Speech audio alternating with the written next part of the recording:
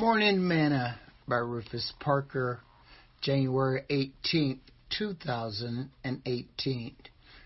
David therefore departed thence and escaped to the cave Adullam. And when his brethren and all his father's house heard it, they went down thither to him. And every one that was in distress, and every one that was in debt, and every one that was discontented gathered themselves unto him, and he became a captain over them, and there was with him about 400 men. And David went thence to Mizpeh of Moab, and he said unto the king of Moab, Let my father and my mother, I pray thee, come forth and be with you till I know what God will do for me. And he brought them before the king of Moab, and they dwelt with him all the while that David was in the hole. And the prophet Gad said unto David, Abide not in the hole, depart and get thee into the land of Judah. Then David departed and came into the forest of Herath. 1 Samuel chapter 22, verses 1 through 5. Today's morsel.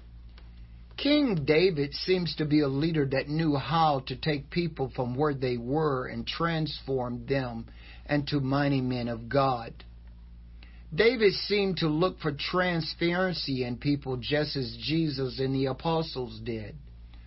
Once they shared the gospel, they were looking for people to change who they were and also their outlook on life. Scripture says that David therefore departed thence and escaped to the cave of Adullam. And when his brethren and all his father's house heard it, they went down thither to him. And every one that was in distress, and every one that was in debt, and every one that was discontented, gathered themselves to him, and he became a captain over them. Notice, everyone that was distressed and debt and discontented came to him. This sounds like the world we live in today. Most everyone in our world today seems to fall into one of these categories. Like David, I see this as a great leadership challenge. How do we turn these type people into mighty warriors for God? First, we must get them to understand that if nothing changes, nothing changes. Second, they must understand that God is able to do exceeding abundantly above all they can ask or think.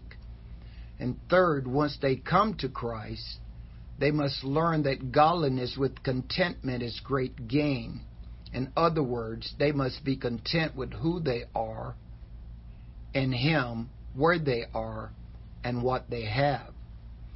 And finally, people have to get back to worshiping and praising God, because He has given us a garment of praise for the spirit of heaviness.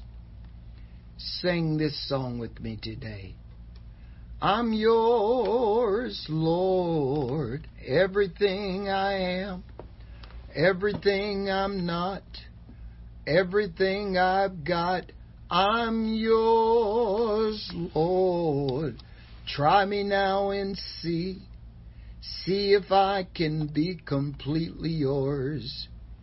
Today's thought. Transparency means change.